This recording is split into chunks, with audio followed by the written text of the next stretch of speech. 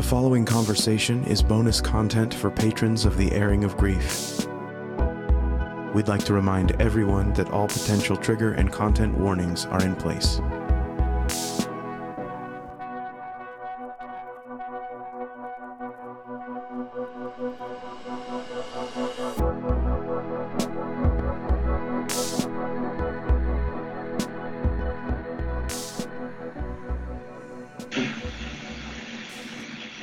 Hello. Hello. Yes. Hi. Hello. Hi. It's working. Awesome. So sorry for the technical hiccups. Oh, not at all. Not at all. Just glad it's working. So how are you doing, man? I'm all right. A little tired. Long day, but here we are. Yep. Here we are. Is it I don't know where you're from. Is it nasty hot? It's gross here in Nashville. It's cooling down a bit. I think this is like the last day of the heat. It was very hot from the weekend on, and I think it's finally starting to cool down a bit. Yeah, I'm I don't know, Nashville's particularly gross this year and last year. But I'm not typically comfortable in weather anyway, but I try. But I basically like 2 weeks of November, and that's about it. Right. So, I'm assuming you know the format, you're familiar with the podcast, all that stuff? I've done a little bit of reading, but I have not listened to it. So I'm coming into this green and awesome. Excited to wherever you might take me. Well, our kind of thing is actually you get to take us wherever we need to go, but we basically just share a bit and kind of hear each other's stories, each other's experience, and what that's looked like, what the process has been, where it's left you, where you've landed, haven't landed, all that kind of stuff. So, but yeah, all centered around spirituality, D and Reconstruction, all that kind of stuff. So yeah, I'd love to hear whatever it is you'd want to share. Okay, well, how about I give a teensy bit of background to maybe prime what the conversation can be. How about that? Absolutely, sounds great. So, actually, I don't know if I can condense it. Well, I can say what I talked about on other, because I've done a fair amount of public writing on religion and things like that, and I've been involved in religious organizing and progressive religious activities, and I've actually been on a number of podcasts recently talking about religion. And usually I end up talking about some mix up what it means to be black, what it means to be black, gay, and what it means to go through your own deconstruction process in the midst of this evangelical world and what that means, and given my own history through church and all of that. And to the point where I do not consider myself a believer. I don't adhere to any supernatural anything, and how that could be tricky on numerous sides, and particularly intraracial and extraracial, right. Because that's such a big thing. And just talking about, I think what I like to talk about is just some of the specifics about my experience going through church, and just how I think one thing that often isn't really touched on much is that, it really wasn't the conservative church that ultimately just helped me to decide or brought me to the place where, I don't believe anymore. It was progressive church. Wow. Yeah. To that, and I think that's something that is important to note. So, our conversation can go a number of ways from there. I guess just wanted to prime the pump a bit, and I'm ready when you are. Awesome. Well, like you said, with some of the background, as far as that being where you come from, I guess just starting a little bit with the origin story. Little childhood, a little how immersed in religion were you? What kind was it? All that stuff is usually a good contextual backdrop. Okay, perfect. You want me to start now? Oh yeah, sure, absolutely. Are we recording now? Yeah, it records the whole time. I edit out. No worries. Yeah, it's fine. Okay, we're on. But okay, all right. So as for my background, so I grew up in a pseudo Christian home, I call it Christian adjacent. I grew up with um, the stereotypical black grandmother who went to church. It was just assumed that we were kind of close to Christian. I know my mom went to church a few times. She wanted us to go, things like that. I didn't want to go to church. Mm-hmm. I thought it was boring, but I always found the ideas very interesting. Like I remember reading some of my grandmother's um, Bible study books and seeing all the people, and it seemed like this really big. It just seemed like a big RPG or something. And it just seemed really cool. I remember having these ideas. But what was interesting is that my grandmother was Seventh Day Adventist. Uh-huh. And so I grew up around that that distinct type of Christianity. And my grandmother, she wasn't Middle Eastern. I mean, not Middle Eastern. Oh goodness.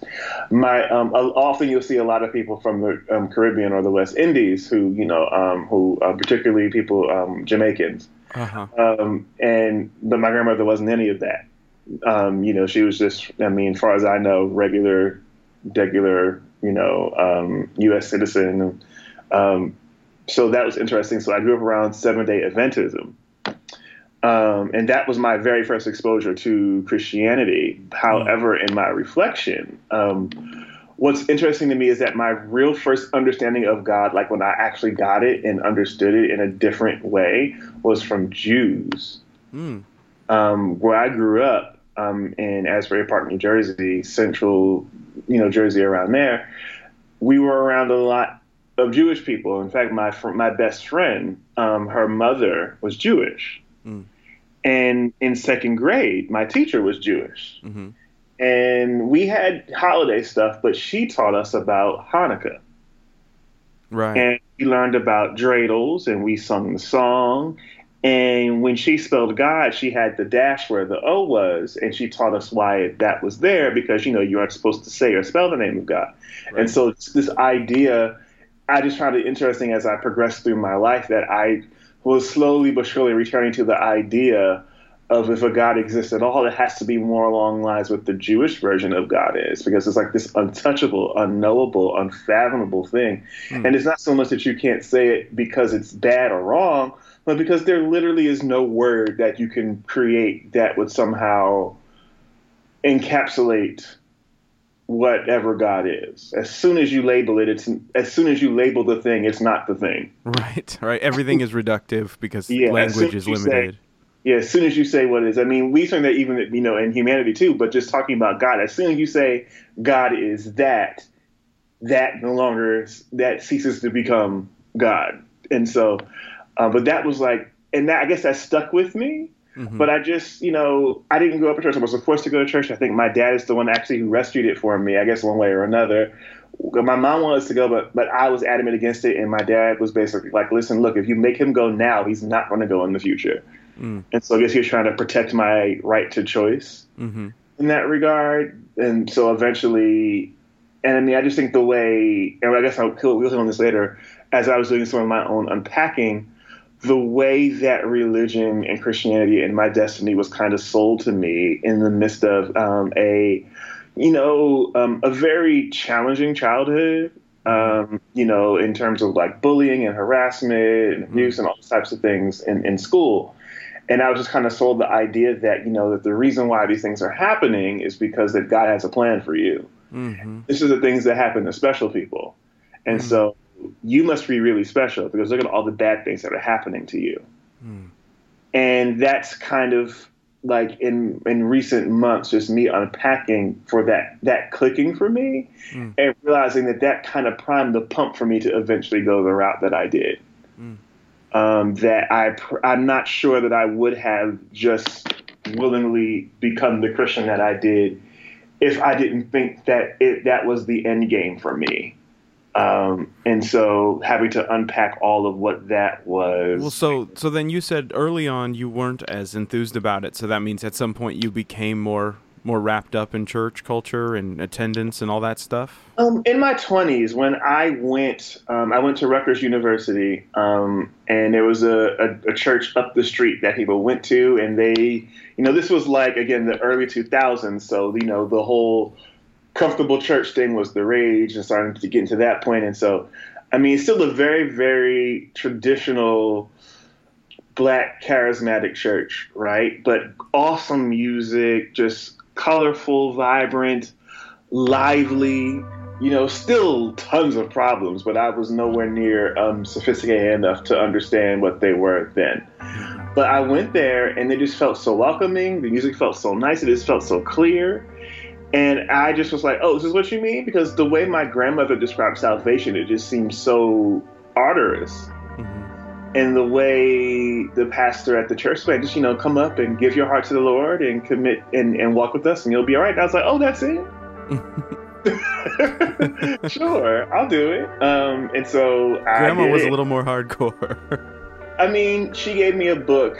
I still have the Bible that she gave me, and it says in there, this is the only book that can save your life if you do what God says. And like some of those words are like underlined like 3 or 4 times. So it was very, and a very standard Seventh-day Adventist type of thing. But I just, the way that, her life just seemed hard. I would always even comment, even I would be like 10, 11 years old, and I was like, well, Nana, you don't even seem to like these people. Why would I want to go?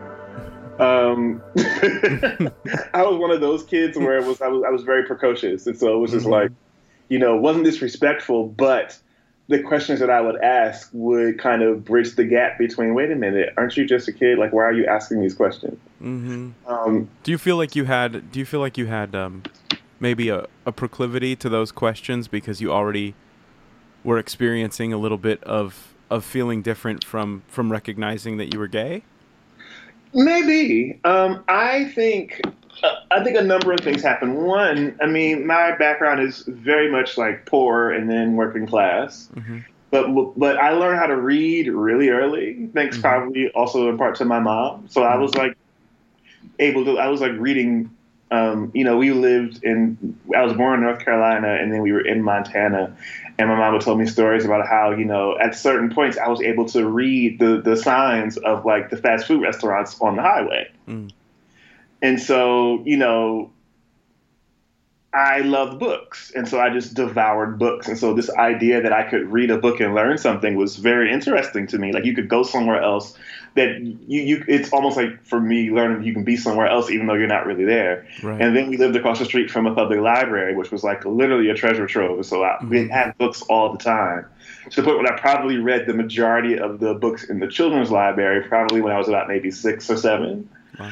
And so I was just gobbling up books. So I think, one, the fact that I was able to access so much information so early on probably, and maybe it was just me. I don't understand maybe about that. But then I got into comic books and then reading those. And so it's like my ability to read and understand things that were maybe a little bit ahead of where I might have been anyway, probably had more to do with that. And then even then, as I got older, I used to like to watch sitcoms. From I Love Lucy, Cheers, because that's what my parents watched. So I'm old enough to where Nick at Night used to come on at 8:00 on Nickelodeon. No one remembers that anymore but me. Oh yeah, and actually showed old shows. I'm that old. I think we're like the same age. I'm 37. Okay, you're a little teeny bit older than me, but we're about the same age. Yeah, but, so I remember that too. I used to watch all the 50s and 60s reruns, and now it's like all 90s TV or something. It's weird. So yeah, Dobie Gillis and Dick Van Dyke and other things. And so I grew up watching those things. And so those are more interesting to me than even a lot of the kids shows. And so I just think that whatever latent talents or ability I may have had, it was nurtured on purpose and sometimes by accident. And so I think that's what kind of led to me just being able to be more inquisitive, because it just be like, well, wait a minute.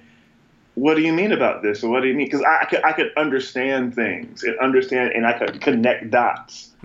But just by reading, I'm like, 4 or 5 years old.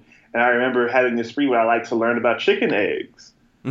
You know what I mean? And so I was like, oh, well, I want to learn how they hatch. I mean, now, mind you, I didn't understand. I didn't realize that you needed to, actually have a rooster and a hen. So I Mm. was like, saying, Mom, could I have some of these chicken eggs? I want to hatch them. I want to put them on top of the electric pole and get them hatched or something. But so I was still very much a little kid, but I had a brain that needed, I guess I just needed that extra jump. And I think that's what ultimately stayed with me through my experience of religion. Mm-hmm.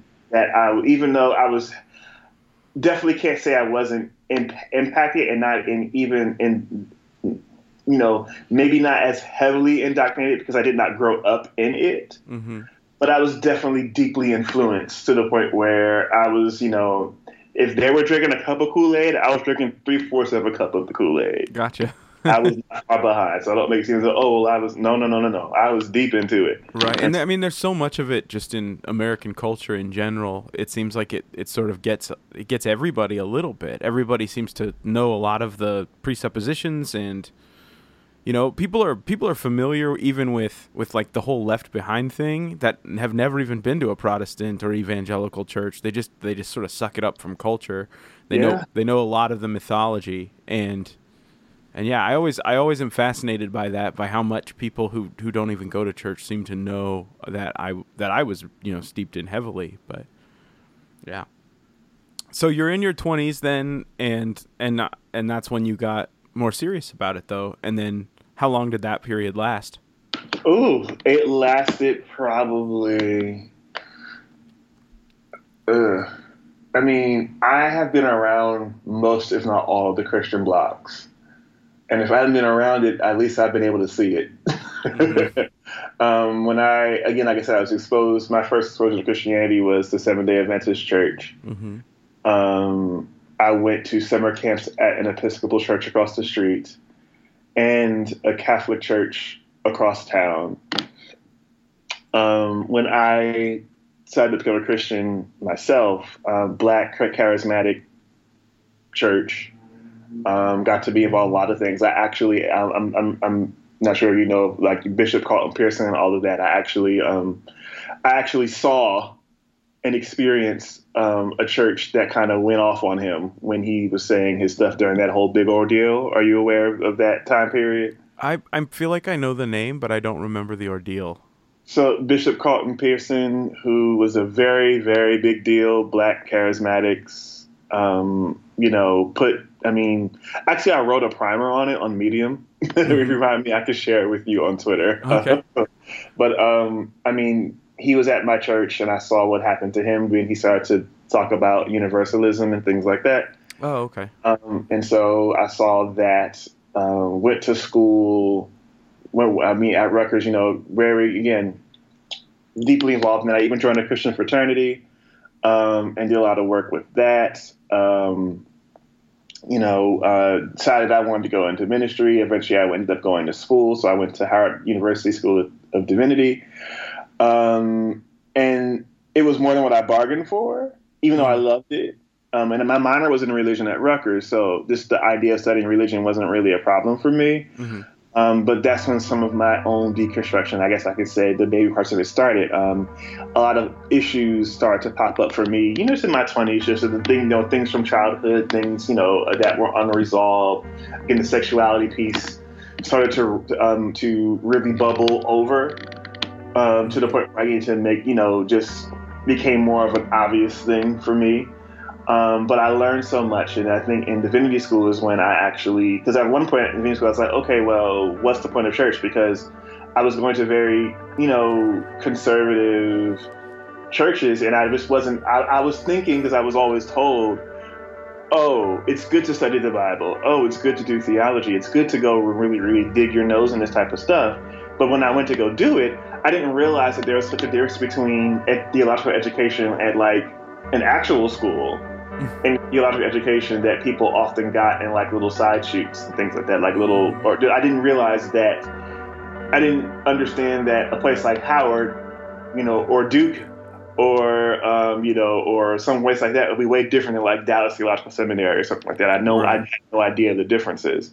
And so I would take what I learned in school and then I'd go to small group and I'd wonder why everybody was looking at me strange. Mm. And when I was in divinity school, I went to, well, the theater churchman was a big deal then. I don't know if it still is now, but it was a really big deal then. So I went to a couple of theater churches and just ran some of the same issues, like really struggling and honestly hating the men's ministry groups every time I would be a part of them. Just hating those. And yeah, just a number of things and situations, just a number of them. Yeah. So, and you said, and it was in more liberal circles that started to unravel. Was there something specific you noticed? Like, say maybe you already felt a bit more distant from the conservative expression of it, and then you found yourself in a more liberal expression of it. And what was it in particular about the liberal expression of it that still seemed to fail you or help with the dismount, I guess, from belief? Well, the part of belief came. The part what I would say label the disbelief part probably I would say more is within the last year. If I go back to, let's say, at divinity school, at that point, I was at Howard from 2009 to 2012 for divinity school. And during that time, same-sex marriage was a hot-button topic in D.C. and in Maryland. And so it was just wars. Like, we had protesters out in front of the school. People were threatening to withdraw students. It was just a lot. It was a whole lot. And so I got, even though at that point in time, I was still wrestling and questioning with myself, being exposed to that level of homophobia day in, day out, was pretty traumatic in that regard. Were you out then? No way. I was just still thinking through me and myself, but still now realizing how much of an impact that's had on me. Because I was still wondering and thinking, going back and forth, and I had some experiences there that made me really stop and think, but it was just like, at Howard is where I was like, oh, wow, maybe this really is whatever. But I went to, because I'm a glutton for punishment, after I got my degree at Howard, I went to Wesley Theological Seminary because I wanted to get a PhD, but I needed more writing experience. So I did that. And that's where I think I really went full-blown into progressive Christianity. Because progressive Christianity and Black people is kind of, it's a challenging label. It's not that there aren't progressive Black Christians, but so much of progressive Christianity is upper class and academic and white. That's really hard to put those same things in the balance, and that the Black Christian experience can take a bunch of stuff from that bucket and still not be considered progressive. You know what I mean? Right. So it's just a challenging label, even though there are people a decent amount of people who want to work and advance and change things. It's just difficult to put that label on it without really bumping up into the wall of, oh, well, maybe this label doesn't really fit. But I think when I was at Wesley is when I came out first, personally and then professionally. And it was, at the end of my Wesley career when I came out.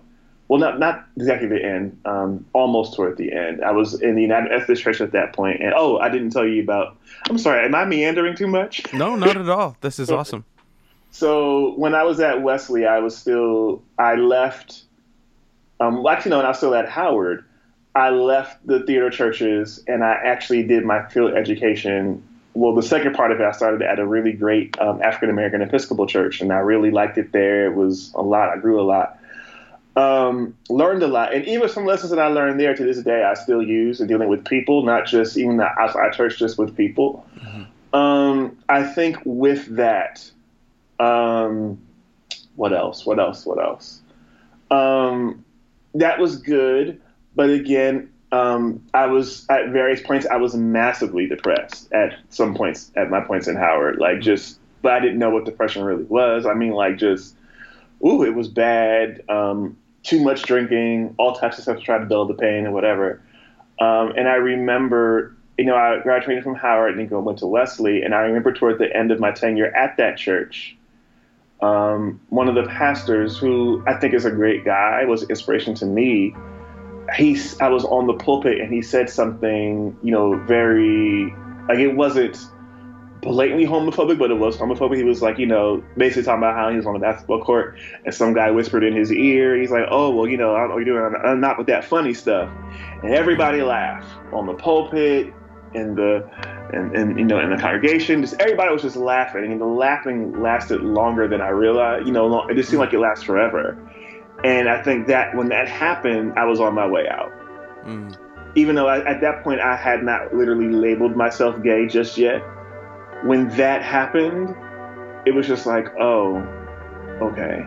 Yeah, it's like it sort of became clear there wasn't the same amount or the same kind of space being made for you. Mm-hmm. And the thing is, they loved me to pieces. Like they definitely cared about me. It wasn't a whatever type of situation. So it definitely wasn't. It's rough because it's easy when somebody is like, and you know what? I hate to say violently homophobic because there is even violence to what he did. Mm-hmm. You know what I mean? In my view. Mm-hmm. But it's easier if someone is like, using a bunch of slurs and just being mean, talking about killing people or whatever. It's that's one thing. But when there's somebody who is like in other areas, it's like, oh, everything is fine, it's cool, it's great. And all of a sudden, boom, you're kind of slapped with this homophobia out of nowhere. You don't see it coming. Mm-hmm. And that kind of sucks. So that happened. I was on the way out. When I left, it was more about the idea of, oh, I'm leaving because, I need more money, more opportunities or whatever. I don't see anything here. Or going, I want to go to school. You got at the church has more money. That's what I said then. And that's what, but now I can see that, no, that was really what was going on.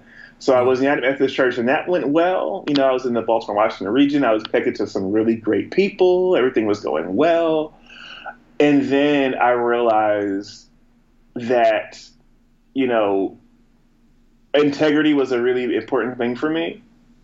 And when I came out personally, like to myself and to the people around me, it was, there was a certain type of life I wanted to set myself up to have. Mm. And I realized that where the Methodist Church was, and just doing some political math and talking to people, it's like, well, why do I want to wait 4 years for you to realize that I'm human? It's like, I'm more qualified and educated and skilled than a lot of the people who you're shifting through here, who are doing things that are actually an issue of character. Me being gay is not an issue of my character. Right. There are people who are awful who you are laying hands on. Mm-hmm. Right. And so for me, it was an issue of integrity.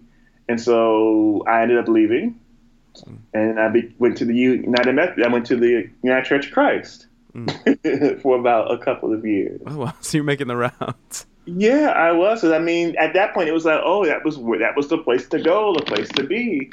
And I had some good times, but it just wasn't a good situation. And I think and a number of people have said the same thing. If you ask, particularly for Black folks, but just in general, just for women and queer folks in general, and particularly for Black people, is that progressive spaces aren't necessarily the bee's knees. It's not always the best situation. Right. And I struggled. A part of that was the congregation that I was at, that I was working with. And, God bless them, older congregation, just not a lot of, there just wasn't enough oomph to really support someone like me. And we had some other issues as well. And also, it's just me. I just think I'm of a generation where church, as usual, is just like, well, no. And so I was burnt out. I was in a PhD program at the same time. And so I just really experienced a lot of burnout. And so I took a church break for a long time. And that church break went on and on and on until I've had some personal hardships.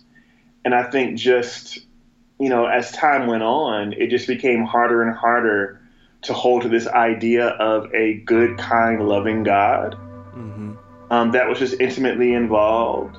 And then just some personal issues in progressive Christianity where, even though like a lot of tokenism, right. A lot of, we'll call you in and welcome you, but still treat you like crap type of thing. Yeah. And I myself, I'm not some big deal speaker, but I was, frequently invited to come speak at things and offer my comments and facilitate lessons and sit on a panel or whatever. And I realized that I was becoming the token Black gay. Even around other Black people, I was the token Black gay.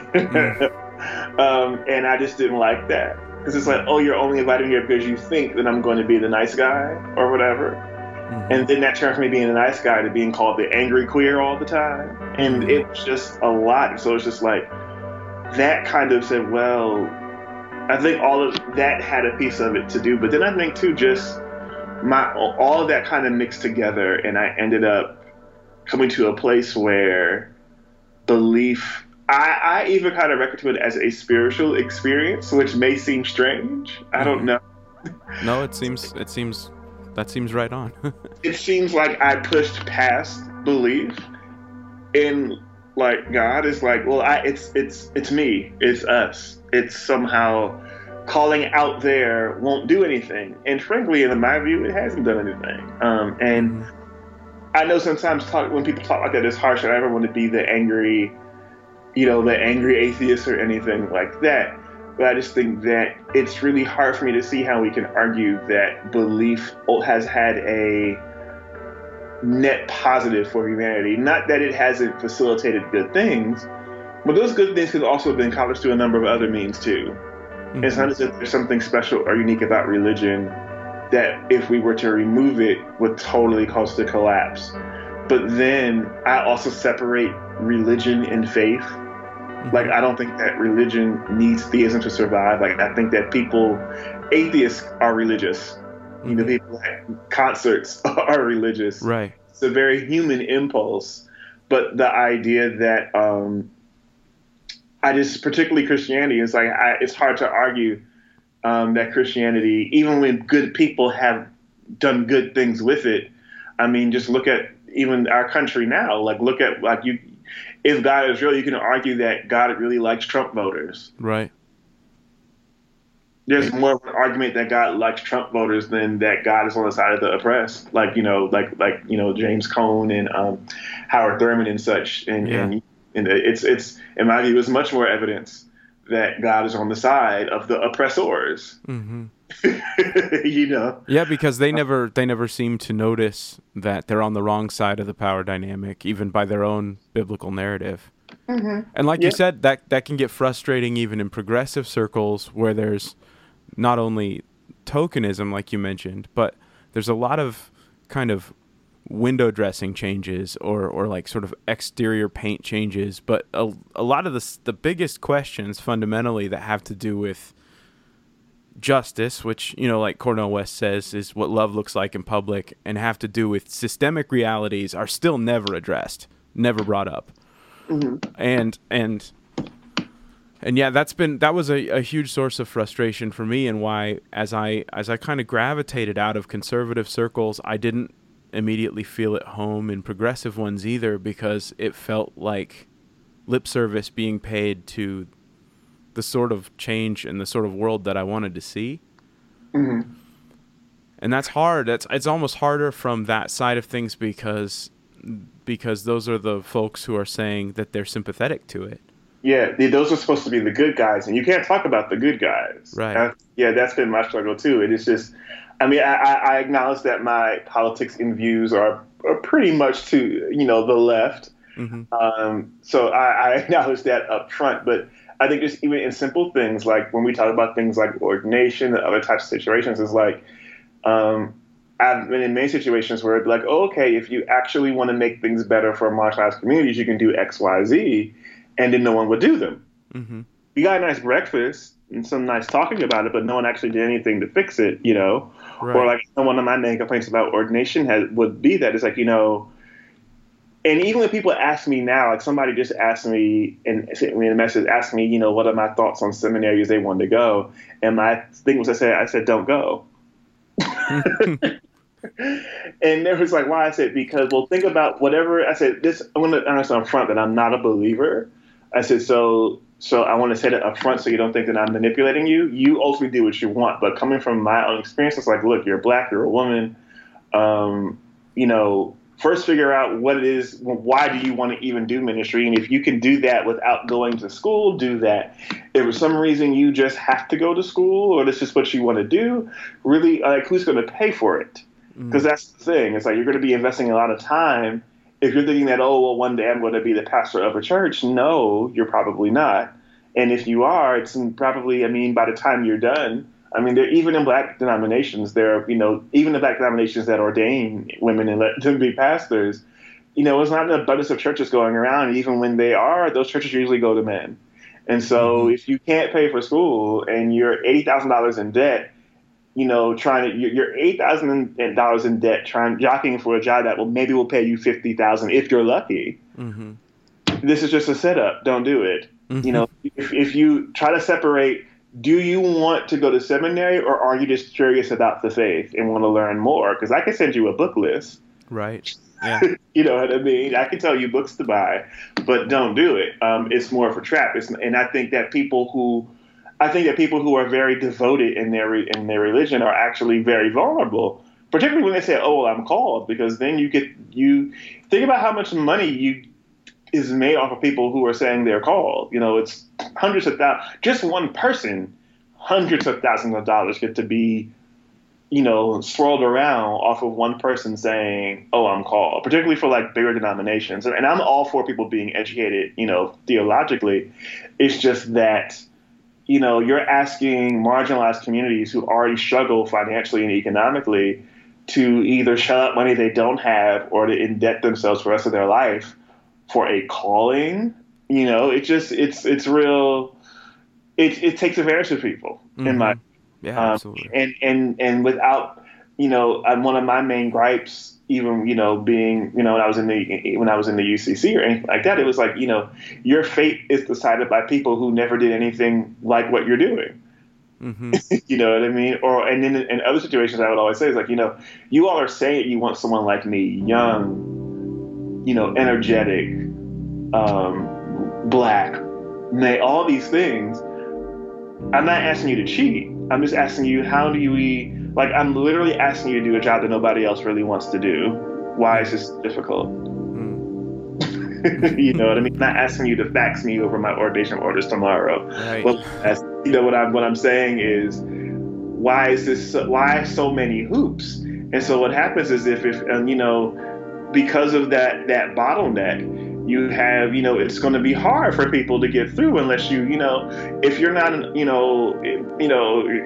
excuse the phrase, but unless you're like, an older white person with money in the bank Right. who can do CPE for free in the summer because they have nothing else to do, or because they have somebody else footing their bills, who's going to get ordained? Not many people. Right. Or it'll take them forever to do it. It's so I totally agree with you with that. It's like it's a lot of lip service. As a cycle of power favoring those who already have some power, some degree of power, Yeah, that all of that continues and repeats. and I would argue. I mean, I'm sure it's this way in other circles, but I've in a lot of progressive spaces, they replicate those same power dynamics. It's just that they have marginalized identities at the helm. Mm-hmm. And so it becomes like this cross battle. And so it's like, oh, okay, we have a black woman bishop. Yay, black woman bishop. But she says something transphobic and she's caught out on it. And it's like, well, no, you can't say that. You can't talk against her because black women, like people take actual, real, like historic stories Mm-hmm. and trends and weaponize them against other people. And so it's like, oh, well, look, we have a black gay man as a pastor who is still preaching a prosperity gospel. And when you call them out on it, it's like, oh, well, you can't. Why are you trying to drag us down? That Right. it's like and so it's this idea that if you just, it's a very much a faces and places idea, Yeah. but that recognizing that maybe the place itself is bad. Right. So there's like an embrace, an outward appearance of embracing some degree of intersectionality just to manipulate and abuse by using the appearance of welcoming that. That is yeah.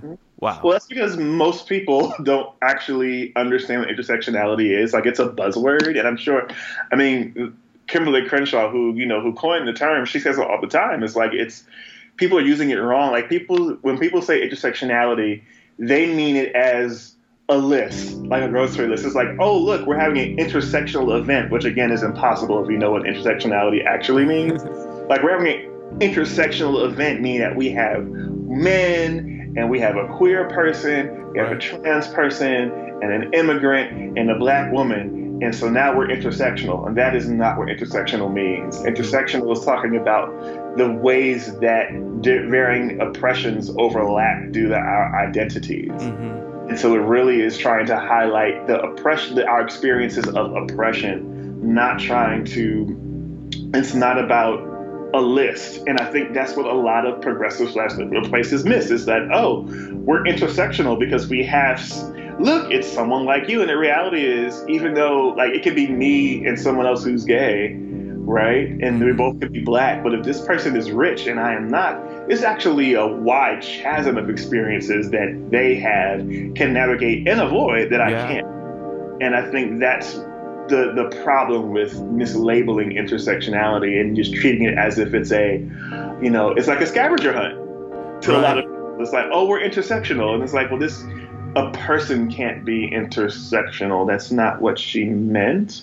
And she actually says what she means time and time again, but it's just like, because it's a buzzword, people ignore it. The same thing with respectability politics. People do the same thing with that too. So so it just becomes another form of tokenism. Yeah, it's just a tokenism, and it's used in ways that actually obscure what the reality is. Like, the whole point is to understand how oppressions interlock. Like, to take my life is to understand that not only am I black, but I'm also, you know, gay. And then I'm also working class and poor. You know, and then also I have a chronic condition. And so you put all those things together, how does that impact how I move through the world? That intersection of all of those things. Right. It's not to list all of my, like, we treat intersectionality as if it's, you know, you go to an event and you get a name tag. Hello, my name is Black. You know what I mean? Hello, my name is cisgender woman. Like, that's kind of how we do it. And it's like, that's not really, it totally misses the point, and it actually makes things worse when we do it that way, because it doesn't highlight the material conditions that we face. And that actually that's what needs to really change, the material conditions of people in their opportunities and their ability to flourish. And I think that's something that progressive religion, I can say that I've been on more of the more radical edges where people are thinking that way and doing that work, and I appreciated those moments. But I think by and large, a lot of progressive religion, progressive Christianity in general, needs to get more there. It's still more about opting into a system instead of trying to say, what else can we create that's better? And I always say that this might be me, again, this is probably me veering into angry atheist territory. I don't even consider myself an atheist, even though I don't believe, and we can talk about that, why I don't. But I just say, you know, for people who go every Sunday, you talk to somebody who you can't see, and you believe that, you know, like, I think at some point I started to ask myself, like, you know, what is, like, conservatives, of course, all the problems in the world, but they actually believe this stuff. And someone's like, well, progressives, well, what do y'all actually believe? I don't know what you believe. I don't know what you're for. And the idea, I mean, isn't the whole point, Jesus didn't want to reform. You know, well, let me not put it that way. Jesus didn't just want to tweak things here and there. You know what I mean? Like, even the idea of, like, the Christian idea of God coming back is a new heaven and a new earth, that things are remade to fit everyone better. And that's even evident in the Hebrew scriptures. Like, you know, plows, you know, swords will be beaten into plowshares and all of that type of stuff. Like, it's a very Jewish idea of the world being reformed, not in the idea of tweaks, but reformed and reshaped in that Genesis type of way. So where there's something different than what was there before, so that everyone can experience joy and peace. And it really feels like Christians, particularly progressive ones, not all, and maybe the people who will help to change that a bit, but it just seems like people, it's like they don't really want to change things. They just want a piece of the pie. without realizing that if we have the get a piece of the pie mentality, then there's going to still be other people who don't get the pie. And I'm not really interested in recreating harmful systems and just putting black and brown and queer faces in them. I'm not interested in that at all. Wow, yeah. That's good stuff, man. That is good stuff. So you said it's been about a year, I guess, since you reckoned with that being kind of over for you, and like any part of it clinging to your own sense of belief or faith or whatever. Is that right? Yeah. Mm-hmm. So maybe a good question to go to from there would be, where has that left you over the past year? Do you feel a greater sense of embodiment? Do you feel like you've learned anything in particular since having that be recognized? Have you is there anything that's been, kind of a light bulb moment or anything like that over the past year? I think a number of things. One, it's been freeing, but it's also been challenging. I know that where I am now is the most authentic place where I am at the moment, but it also meant that I was disconnected from a lot of friends and a lot of coworkers and co-laborers. I meant being disconnected from them. It also meant that my personal experience isn't exactly honored. Like, I had a lot of really, really good friends and loved them dearly, but they're just all about church and church isms and this, that, and the third. And that's who they are. I get that. So I don't necessarily need to change that. But it's difficult to share and discuss things with them because they just, that's all they know. And they don't, the little things that people say, they don't realize. There's another thing that for me, progressive Christianity misses is that, it's just that I don't want to hear that everything's going to work out for the good because I know that's not true. There's no guarantee that it will. And even if it was ultimately true some thousands of years from now, like, what does that do for anybody suffering now? Well, yeah, it's like, it doesn't matter. It's like suffering is corrosive and destructive now. And it's not because, it's just, it just asks, I believe, and this really might be strange, but in some ways, the older ideas about having multiple gods makes sense. Like the whole idea of, you have a God for this and a God for that and a God is for that over there, because it's different aspects of reality in life that are conflicting and chaotic with one another. And even though it's still divinity, that to me makes more sense than a God who is ultimately good, nothing but pure good and pure love. Because if that's the case, as the phrase goes, God is either all powerful or all good. God can't be both. Yeah. And so if God is all powerful but does nothing, what's the point? That's really terrible. Mm-hmm. It means that even a 5-year-old can have a better moral character than God does. Mm-hmm. But if God is all good and can't do anything, what's the point? Right. Like, what's the point of God being on my side if God is going to get crucified just like me? Mm-hmm. It doesn't make it's no point. For me personally, it's like, what's the point of a God on my side that can't rescue me, that can't deliver me, like in that very biblical sense of being delivered from danger, And I don't mean getting little tidbits to sustain me along the way. And I don't mean getting, like Hagar and then, seeing, something in the desert, a well or whatever. I don't mean that because Hagar was still in the desert. Mm-hmm. That well is great, but what happens when the water runs out? It's still hot, everything, all that stuff's going on. And even that situation, Hagar doesn't do any, nothing happens to Sarah or Abraham, who abused the slave. Right. But for a lot of people, that's the idea of God. And to me, it's like, what's the point in that? I can do that. You know what I mean? Like, God is much with us on the streets. That doesn't...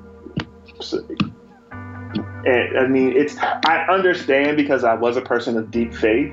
So I understand the impulse. It's just that for me now, it's like, well, what's the point? I don't understand the reason or the need for this because I don't see the actual outcome. Like, we don't expect people in our lives who we love to leave a negligible outcome on how we feel. Mm-hmm. So why would I expect any less of somebody who is supposed to be better than the best person? Right. which doesn't make sense to me.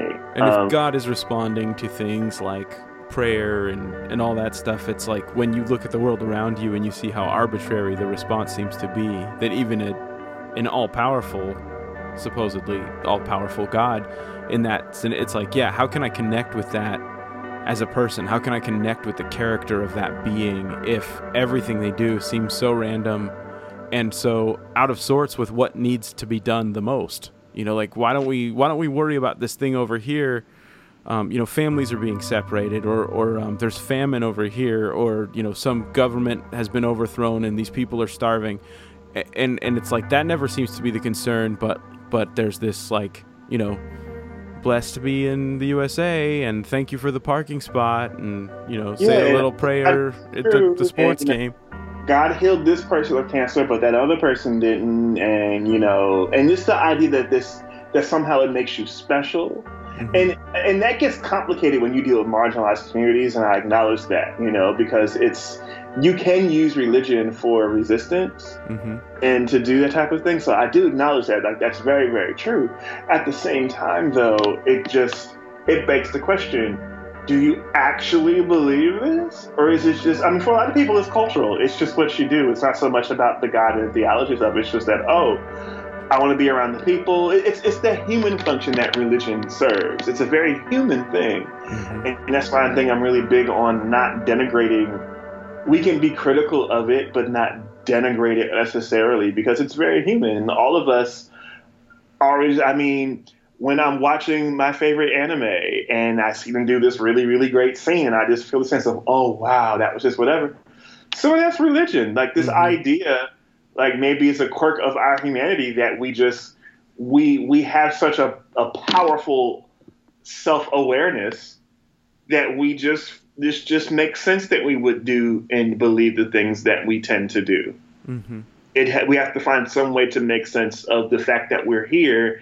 And I mean, think about it. Like, no other animal is aware that they're going to die. Right. You know what I mean? Like, we're not, you know, a tiger isn't pondering, well, why is the lightning coming from the sky? Or, you know, like, they're in the moment. They're there. They don't have that power. And maybe just the fact that we have such brain power is what leads us to think about religion and to be religious in those ways.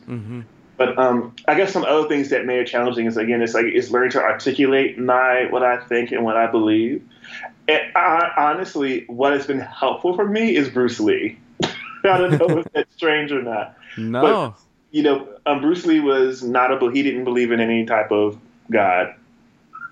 And it's funny because he said, you know, somebody asked him, does he believe in God? He said he believes in sleeping, if I'm getting the quote correct. You know what I mean? But he just didn't believe in a God. He didn't believe in that. And there was a quote that he had, I'm terribly paraphrasing, but, you know, he has this thing, you know, bigger than faith, whatever, that he has flowing through him. Like, he had talked about an energy that he had in him, and his idea about him being and doing all he wanted to do on his own, his idea of faith and chi and energy and all of that. And I like that. It resonates with me, given my martial arts experience and all of that. But he was talking about some divine thing that you have to, like, pray to get. He was talking about what he had on the inside of himself. And he developed that thing that was in himself. And I think, to me, that's what really matters. He developed that thing for himself. And for me, he shaped the world around him based off that inner vigor that he had. And I think that's really important. So I relate to that. That was helpful for me. But also just learning that there are a fair amount, particularly, like, the whole idea is that there are no black atheists, which, again, isn't true. And no black humanists, that's not true either. And just seeing that there are more people who look and sound like me who have also done and said this. Because it's just the idea, like, that's except for, like, I have trouble labeling myself as atheist, not because of the implications. I think technically I am, but that label, I'd rather be defined by what I'm for. And so for me, thinking of myself as a humanist is much more helpful than thinking of, oh, well, I'm an atheist. I think, honestly, I'm both, because who knows? Maybe there is something out there. None of us really know.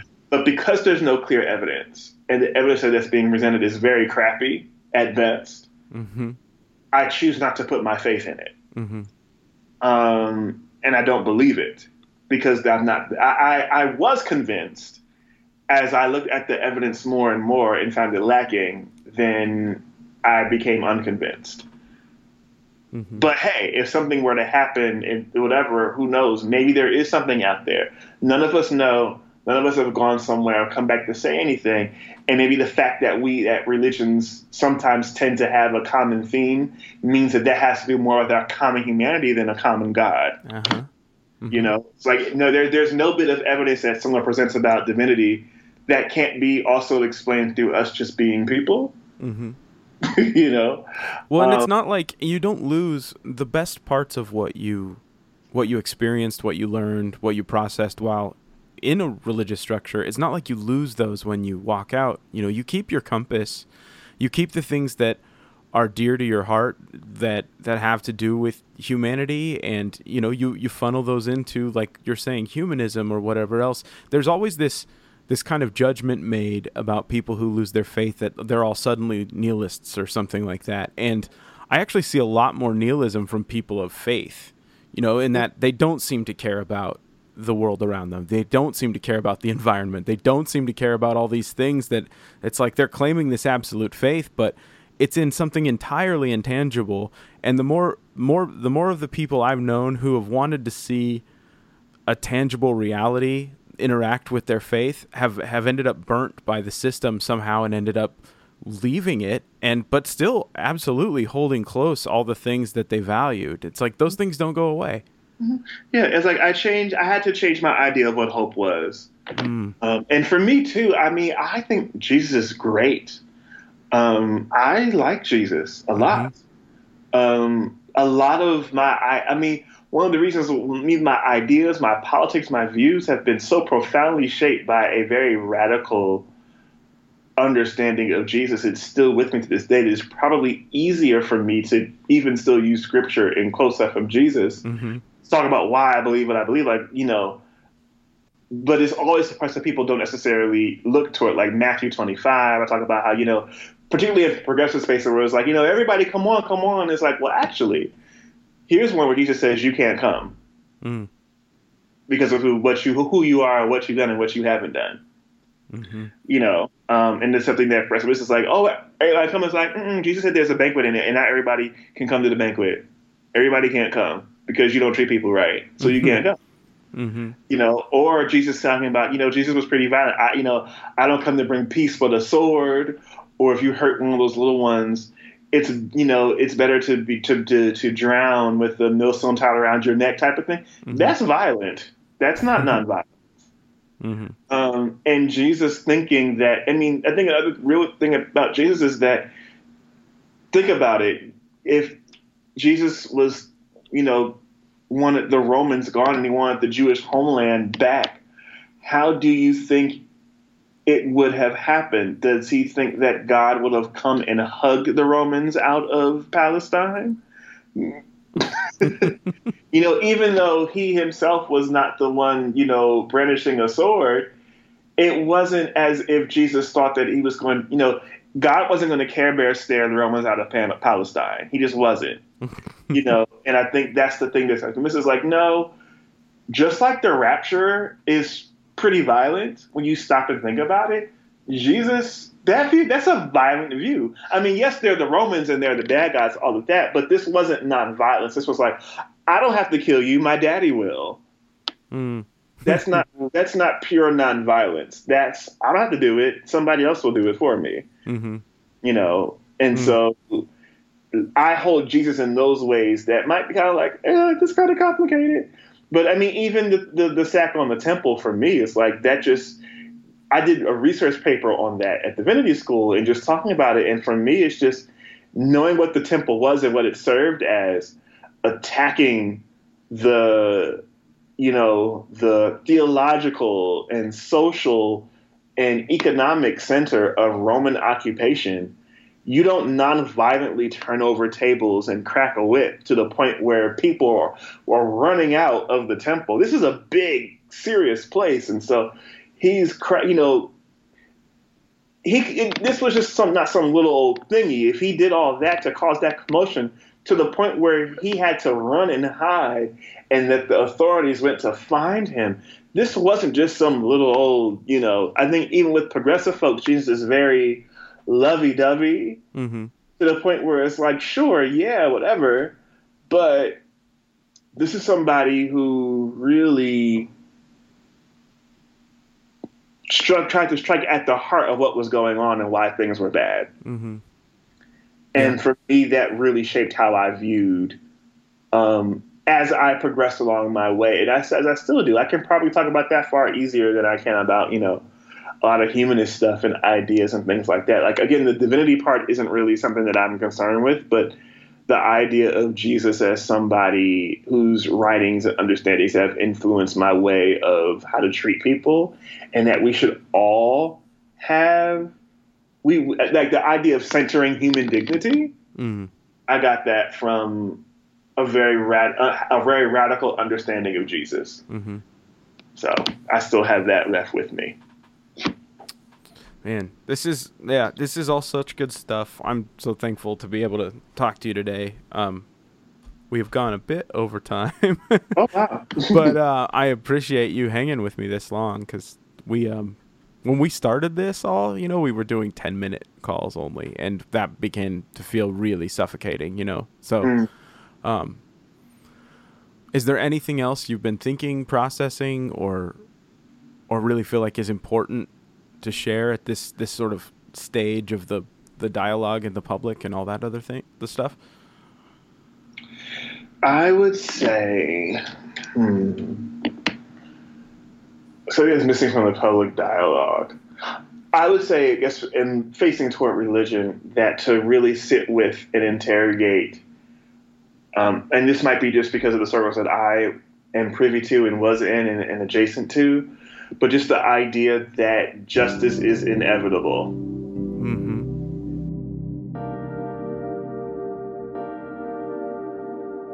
What I'm really interested in is religious harm, Mm-hmm. and how to heal from religious harm. And I think that's something that's very important for people, whether they end up to be like me or they change their beliefs. But the idea, and I think for more progressive folks too, to understand that religion itself, the way it's handled, particularly Christianity, even if it's progressive, can perpetuate a lot of harmful things. Mm-hmm. And that to really work, I want to see more people work through ways to help all of us heal of the damage that Christianity, right or left, has done and is doing to us. I think that's something that needs to be discussed more thoroughly, and not just seen as it's just a belief, get over it. It's like, no, there are lots of things, I know for myself, there are lots of things that were attached to my beliefs that were forced on me or given to me that I still have to untangle to this day. So I would like to see more people get involved in that healing work, and not just, I traded my bad Jesus. I traded my conservative Jesus for a Jesus who likes to have sex and likes to smoke weed, and like, right. It's fine. I mean, fine, sure. But what about the harm? Right. Yeah, that's why we're doing this, is we don't think it's as simple as just saying, okay, I'm done. And there's so many people feeling scattered and disenfranchised in so many different ways. And we had someone who we talked to earlier that said, you don't just leave Christianity once, you keep leaving it. And because that harm that lingers, at least that's kind of how the way I've been crunching it. Yeah, and I wish we could have talked more about like the grief and the things that, and the stuff, and I think the relationships and the attachments and all those things that people go through. It's like it's a deep mourning process, and it takes time. Mm-hmm. And for me, it's about realizing that, again, everybody won't end up where I am, and I realize that. If nothing else, I want where I am to be respected and engaged honestly, even as I disagree. Like, I have friends who are very religious, and it's like, look, we just disagree here, and it's fine. But I'm, as strongly as people are like, let's trust God, I'm going to also say, I don't think there's a God there. Mm-hmm. And the responsibility's on us. Mm-hmm. Like, we have to figure something out. Right. Like, we have to do it. Yeah, because I think that even at its best, I think religion, the way that that particularly Christianity is commonly held, it breeds a sort of complacency because at the end God has to wrap it up. Right. It's somehow you have to, and I mean, just for me, it's like, you have to ask God about what to do here and how to be this and do that. And so like for me personally, on the one hand, it's been good to discover my own personal freedom. It's also been challenging to learn how to use it. It's just like, oh, wait, I have to actually figure out what's ethical and what's best. I can't just turn a page or think about what someone said in church and do it.